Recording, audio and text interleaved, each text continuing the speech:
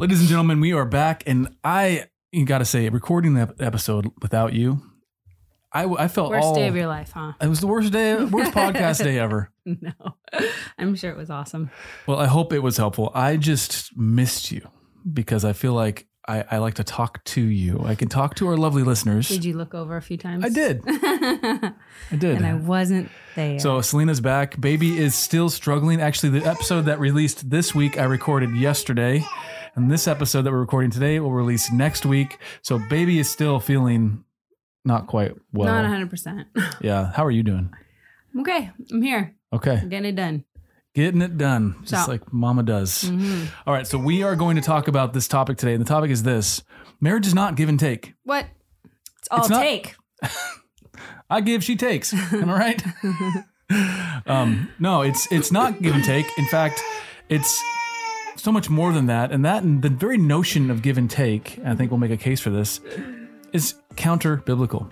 And so, of course, that may surprise you. It may not be surprising to you. Either way, we trust this episode will be edifying. So we'll see you on the other side.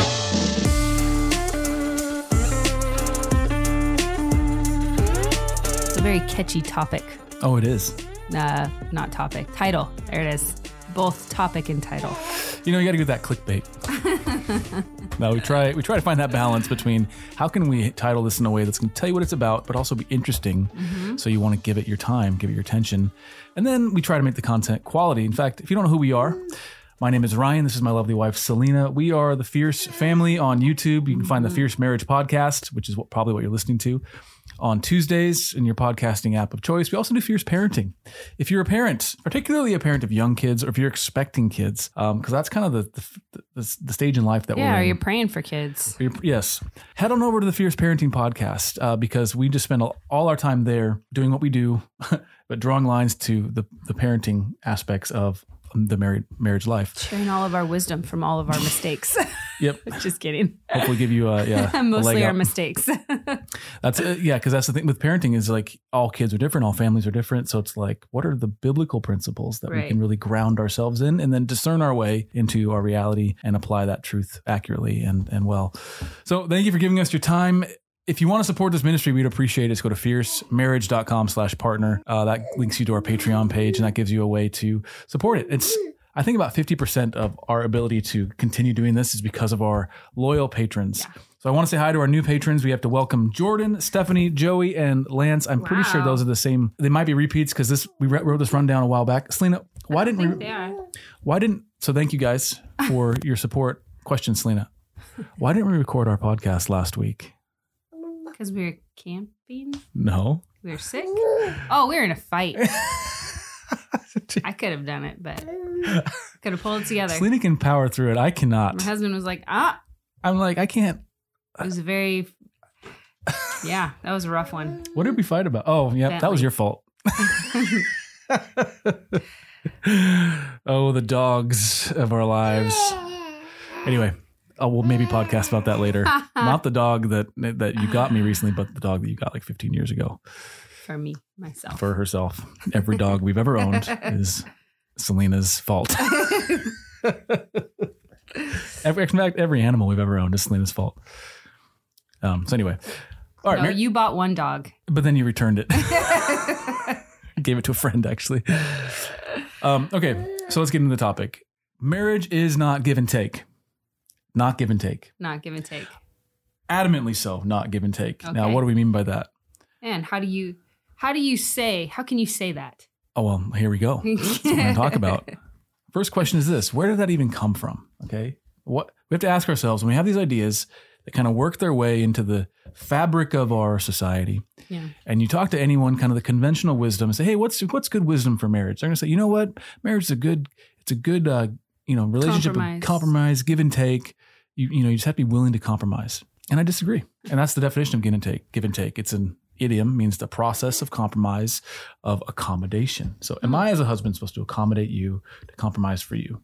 It depends on what we're talking about. It does, doesn't it?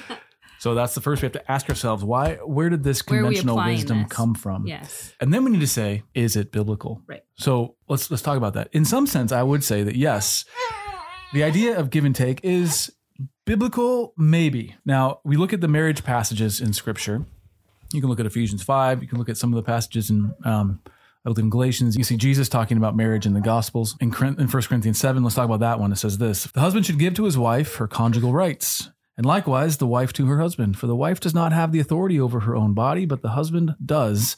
Likewise, the husband does not have authority over his own body, but the wife does. So we've heard this passage before. In fact, we talked about it just, I think, probably a month or so ago. Right. Is it when we talked about should a husband demand sex? Right. Because the whole context of the verse is about sex, which conjugal rights. Yes. Yeah. Got to get them conjugal rights. Sounds like you're in prison. Marriage is not prison. It's like a conjugal visit, just right? Just nailing it right now. Well, that was a bad term. Sorry. So the adults hopefully will get that and let it go. Okay. So note in this passage, and here's the thing, and we'll see this throughout every passage we'll explore in Scripture, is that the husband and the wife are both called to what? To give. To self-sacrifice. It's not a give to get, right? I mean, is it? Kind of is. Kind of isn't. We're asking. Well, if you're giving only to get, then that is called manipulation. Are you giving at that point? Are you giving? Trading. That's a good, there you go. You're trading. And the note in this passage, it's not take from your wife your conjugal rights. Wife, take from your husband your it's right. He's talking to the active party, saying you are responsible for you. Right. You give. You are also responsible for you. Now you give. Right. And if he has authority over my body, then there's got to be a trust built there, right? He has to be a good, loving, sacrificially loving authority, right? One that leads when we talk in Ephesians 5, which we'll get to that. But what the question begs, I guess, if you're not a loving authority, Scripture still stands? How does that? That's obviously, like, if I'm trying to obey Christ, I'm trying to obey God's word, I'm going to be striving to be loving you in this way. And ideally, you're to be striving as well. But the result of that mutual striving is mutual giving. Like, there's no part of Christian striving that says, okay, I'm striving really hard in marriage. Give me what's mine. Like, there's no Christian notion of that in marriage. I can go to you as my wife and say, hey, taking this passage again, as your husband, I desire you. Mm-hmm. And I can make a request, or I can express a desire. Right. But at no point, I don't think biblically, at no point can a husband say, give me what's mine. Look at this verse. Look, you're failing. Now, we can call each other to obedience and repentance and those sorts of things, and those shouldn't be off limits in a marriage. Right. So long as it's done in love and not in self-righteousness, not out of anger, but really truly out of love. So then how is this this give and take? You're saying it's all give. Yeah. Give. Yeah. The Bible's saying give. And we'll talk about that more at the end, but that's going to be our proposed alternative. Instead of give and take, change your paradigm and say to your spouse, say to yourself, our marriage is not give and take. It's give and give. Well, and how can we come from a place of that, right? That first is, again, starting with Jesus. Who was it? Ruth Graham Bell, maybe is that her full name? She said, a healthy marriage is a contest of generosity. And that speaks to this.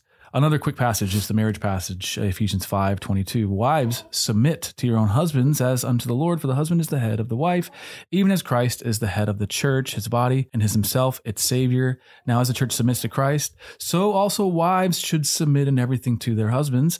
Husbands aren't off the hook. Mm-hmm. Paul goes on. There's a taller order, I think, for husbands, because husbands ultimately bear the headship burden. Right. Husbands, love your wives as Christ loved the church and gave himself up for her. How did he give up himself for her? He died an unjust death.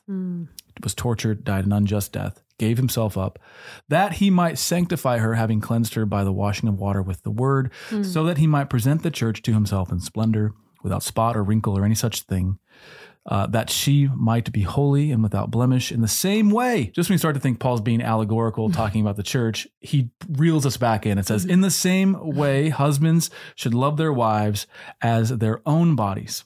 He who loves his wife loves himself. You notice here, the language is always to the active party, and it's as an imperative to give, not take. Not to enact justice on our own or to seek it out. Now, that's completely countercultural. Yeah. Because how many times do you hear if a husband or a wife are struggling and they go to their friends and they're venting and they say, "Oh, my wife is she's the worst. She's nagging me. She won't let me go do the things I want to do. Not respecting me. She doesn't trust me and I've not done anything to." Well, they'll say, "Well, you need to get yours, man. Like, your wife is off the rails. You need to set it straight. You need to tell her this is how it's going to be." Right. Where I wouldn't, I don't necessarily think that's obviously Christian advice. What would be the Christian advice there? I think husbands, well, what have you been doing wrong? Like, where are you loving? How are you loving her? Are you not loving her well? Like, let's look at what you're doing and love your wife well. We can't, I mean, it's like with our kids, right? We don't ask them, what did your sister do? Although that does happen a lot, but it's more of, what did you do? Let's own this in order to own, repent, sacrifice, give yourself up. How can you be generous in the situation? Again, how can we give? How can we be enabled to give? And love as Christ has loved us. You nailed it. Anytime a guy comes to me and says, man, my wife is just X, anything Y, and that Z. starts with my wife, that is probably and I say, and I always say to him, let's talk about you. I want to talk about you. Yeah. Are you doing, like, this is a tall order for you. You've got your hands full. Are you loving your wife as Christ loved? Are you acting as the head of your family? Yeah. Are you leading let's talk about you.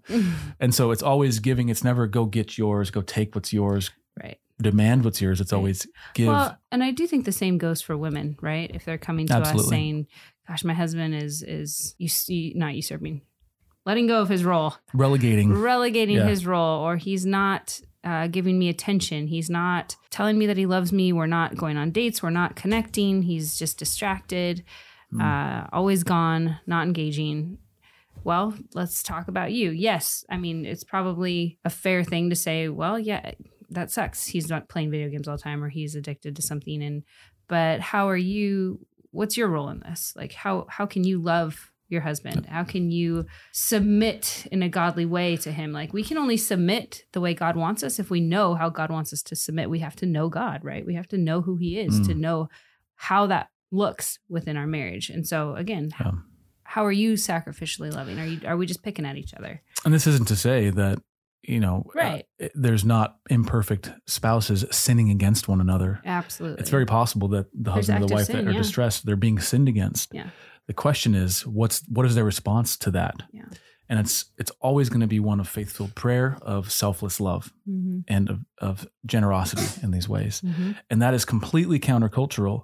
And this view is a biblical view. And it's in contrast to popular thought, for one. They always say marriage is 50-50. Yeah. And we used to think marriage is 50-51 in the sense that, remember that? I should probably delete some of those episodes. Well, I think the foundation is correct. Because you do have you are held accountable to God. Right. And that's more in terms of our decisions, right? Like, I'm the one that, so like if we're making a decision about buying a car, right, and we are at an impasse, and I disagree with I want to get the car. I'll put myself on this end. I want to get the car because I think it's right for our family. Let's talk about a dog. You think it's not right for the family. Now, say we don't get the car. Yeah. I'm responsible for us not getting the car. I'm not going to be like, Selena didn't let us get it, so it's on her. All the inconvenience or whatever. I would say, no, we decided not to get it. I'm standing behind that. Really. So that's the 50-51 thing. But it's not 50-50. It's 100-100. Right. I bring 100%. I give 100% of myself to you. Yeah. You give 100% of yourself to me. But the popular thought is 50-50, right, meaning that's a fixed pie. You get your half, I get my half. And if I get anything less than a half, then I need to go get it from you. Yeah, that's a lot of tit for tat. It's not actually building unity, I think, within your marriage. I think it creates more division than it does. You're not practicing, sacrificing for one another. You're just giving so that you can get yours later, which I know this is very unpopular. I mean, I think we even have friends that operate in the more, well, he gets to do this, so I'm going to go do this. And it's like, well, and our approach to it is, well, if you want to go away for a weekend or if you want to do this, that's great. But like, what is your overall orientation, right? Is the wife's orientation towards the home, or is it towards stuff out there and getting her bucket filled and all the things that she needs or whatever out there? Because if you're always going away, you're always trying to do these things, then there's a problem with that. But if it's like an occasional, hey, I'd love to go do this, love to do that, like we can have that conversation. But it's not like, okay, well, I did my weekend, so you get to do your guys' weekend. Like, and now I can then take my pound of flesh right when it's due. And it can be when you don't want it or it's not serving our family well. Right. I can say, you said you owe this. See how that you owe creates me. Division. Yeah, like, it doesn't actually build unity with one another. And so if he wants to go away and do something, which is very rare, I'm like, absolutely, go. Like there's a giving there, right? Because we've been fostering this generosity. We've been fostering giving to one another. We've been practicing and messing up a lot, but practicing what it means to give 100% in every capacity of one another. What is it on The Office when Michael's trying to do the game or whatever, and Jim's like, we can't do this, like we're going under, or like the branch is going bankrupt. Oh. And he goes, you owe me this, Jim. Tube City. Remember that? The hamster tubes that Jim made him. That's what it feels like. It's like, you owe me. Yeah. So even though it's not it's opportune, definitely creating division. And so do you have Tube City in your marriage? So the point we want to get across here and why marriage is not give and take is because that is an inherently secular idea. It's not a biblical idea. It's a notion born out of compromise. It's born out of contractual thinking. Right. Compromise gets us to only this tit for tat thinking. Yeah. It creates I'll give division. you this, you give me that. No unity. You can do and have this as long as I can do and have that. Right. Marriage then becomes what? It becomes a perpetual negotiation. You're always looking for ways to placate one another. If the wife is happy, we're all happy. That notion, happy wife, happy life. Like just kind of placate the wife, do what it takes because she's basically demanding it. Right. The risk we run of doing the 50-50 thinking is that what happens when we stop being able to find our agreement? Yeah. Well, we're at a stalemate. Oh, yeah. We're at an impasse. We have nothing left to give or take. Yeah. I am not going to give you anything now. So yeah, once again, it's you're not giving to me. So what do we have? Well, there's a wall between us, and now it's just a matter of time until the deal is dead. Right. Because it's already functionally dead, but we have yet to ratify the deadness of the deal. Right. Instead of building unity, once again, you're just building division. You're building a wall instead of continually tearing it down with acts of self-sacrifice, words that are encouraging and bringing oneness and bringing you together. And you just nailed it. Self-sacrifice. Mm-hmm. That's the one aspect. Well, maybe not the one aspect. Jesus came to not to serve, but not to be served, but to serve, right? Yeah. He was to give his life as a ransom for many. Somebody who is the only unjust death ever to happen happened to God himself in the flesh. Mm-hmm. He gave himself sacrificially. Yeah. And we are called into that same death of self in a sense. Right. And there's contentment and peace to be found in that too. Mm-hmm. I mean, we can't, it's not, absolutely. It's and I don't want to overlook that, I think. The contentment is found in obedience to God. Absolutely. There's a quote by John Selden that I think is appropriate here. The happiness of married life depends on making small sacrifices with readiness and cheerfulness. Mm. So that's a pithy quote, but it's so profound because he's saying the happiness hinges on making the sacrifices, but not just that, because there's a way to make a sacrifice that's bitter. Yes. You're being begrudging in it. You don't do it willingly. You do it or you're out doing of compulsion. It to count it for later, like we've been talking about. Right. So yes, that's more give and take. That's more compromise. But he says it like this: making small sacrifices with what? With readiness and cheerfulness. Yeah. And cheerfulness. And that summarizes, I think, the spirit of Christian growth is learning to be self-sacrificial in the name of honoring Christ, in the name of obeying Christ, loving one another as Christ has loved us. Because there's no true love that doesn't freely, generously, radically give. Right. And I guess I'm thinking of the marriage where one feels like they're doing all of this and the other is not. No one said it would be easy. That's just the hard truth is like. Well, and I think in that struggle, though, we can't overlook, I think Pastor talked about it this weekend, right? You want the struggles to go away. We pray that like hardships go away. But what if those were intentional? What if God actually allowed you to go through them, right? So that fulfill his will of being sanctified, of growing. We read that in 1 Thessalonians 5. We spent months in that with church. And so it was like, this is God's will for you to be sanctified, to grow in the knowledge of who Christ is, and to live your life as one that reflects the glory of God, reflects the growth and the goodness that he has instilled in you. Yeah. And one of the things he said last Sunday was that deliverance is the exception, not the rule. Right. And that, I think that speaks to marriages in tough situations where, and one of the illustrations he used, we're going through the Psalms now, started in 6 months in the Psalms. Yeah. And so talking about Israel and the number of generations that were in Egypt in captivity that prayed for deliverance that didn't receive it was 13 generations. And it was only the last one that finally saw deliverance happen. And so clinging to the promises of God isn't always easy. And that's the point I want to make here is that you raised the question, what about the husband or the wife that are in a perpetually state of just take and take, right. or and they feel hopeless. Yes, they feel hopeless. Their spouse has given up. Well, where's the hope in that? Well, the hope is in Christ. The hope is in Christ. Yeah. And that can sound like a trite truism. It can sound like a cliche, but friend, it doesn't if you know who Christ is. It doesn't if you know who Christ is. Yeah. Amen. Amen. And that's actually, I listened to a message by Sinclair Ferguson. He's talking about being in Christ. That's how Paul primarily identified himself as a Christian. He said, he wouldn't have said, hey, Paul, what do you believe? He wouldn't have said, I'm a Christian. Paul would have said, I'm a man in Christ. He identified people as them being in or outside of Christ. So that's our hope in this place where if you're trying to wrap your head around this idea of how can I possibly give any more? Or how can I build a marital culture that is give and not give and take, or it's give and receive, which I think that's a bit more biblical than give and take. How do we do that? Well, look to Christ. Look to Christ, because healthy marriages, the best marriages, are always give and receive, and never take. Yeah. Never take. It's a contest of generosity. And here's the beauty of it. It multiplies itself. The more I love you, the more you love me. Right. The more I love you. Pretty soon our love it's not a fixed pie anymore. It's multiplied. It's multiplied. So if you don't know, if this is foreign to you, the idea of being in Christ, the idea of having this sort of boundless love that comes from a spring that is never ending that we're talking about, then we need to know Jesus. And so we want you to place your faith in Jesus. If you don't know what that means, talk to a friend. If you have a Christian friend, go talk to them. Say, hey, I heard this podcast. I talked about placing my faith in Jesus. What does that mean? Get them to read scripture with you. Get them to help you find a biblical church that preaches faithfully out of the Bible. If you don't have a friend that's a Christian, or you can't find a church, we have a website that might help. It's thenewsisgood.com. I encourage you to check that out. Let's pray. Father God, thank you for the fact that you loved us so much in such a way that you gave your only Son, so that we who believe in him will not perish, but have eternal life. You have set the standard, the model.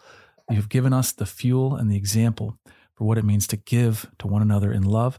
Lord, you've called us to that standard. So, Holy Spirit, we ask that you would help us. I pray for the wife who's struggling with this, that you would somehow supernaturally encourage her, help her to give. Pray for the husband who's struggling with this, that you would do the same for him. In Jesus' name, amen. Amen. Selena, it's been a joy having you back. You know, your spot on this podcast is very secure. Mine is mine secure? I'm feeling insecure at the moment. I'm just kidding. You are the head. You are the leader. I feel fine. I follow you blindly. Anyway, thank you for giving us your time. This episode of the Fierce Marriage Podcast is. See you again in 7 days. So until next time. Stay fierce.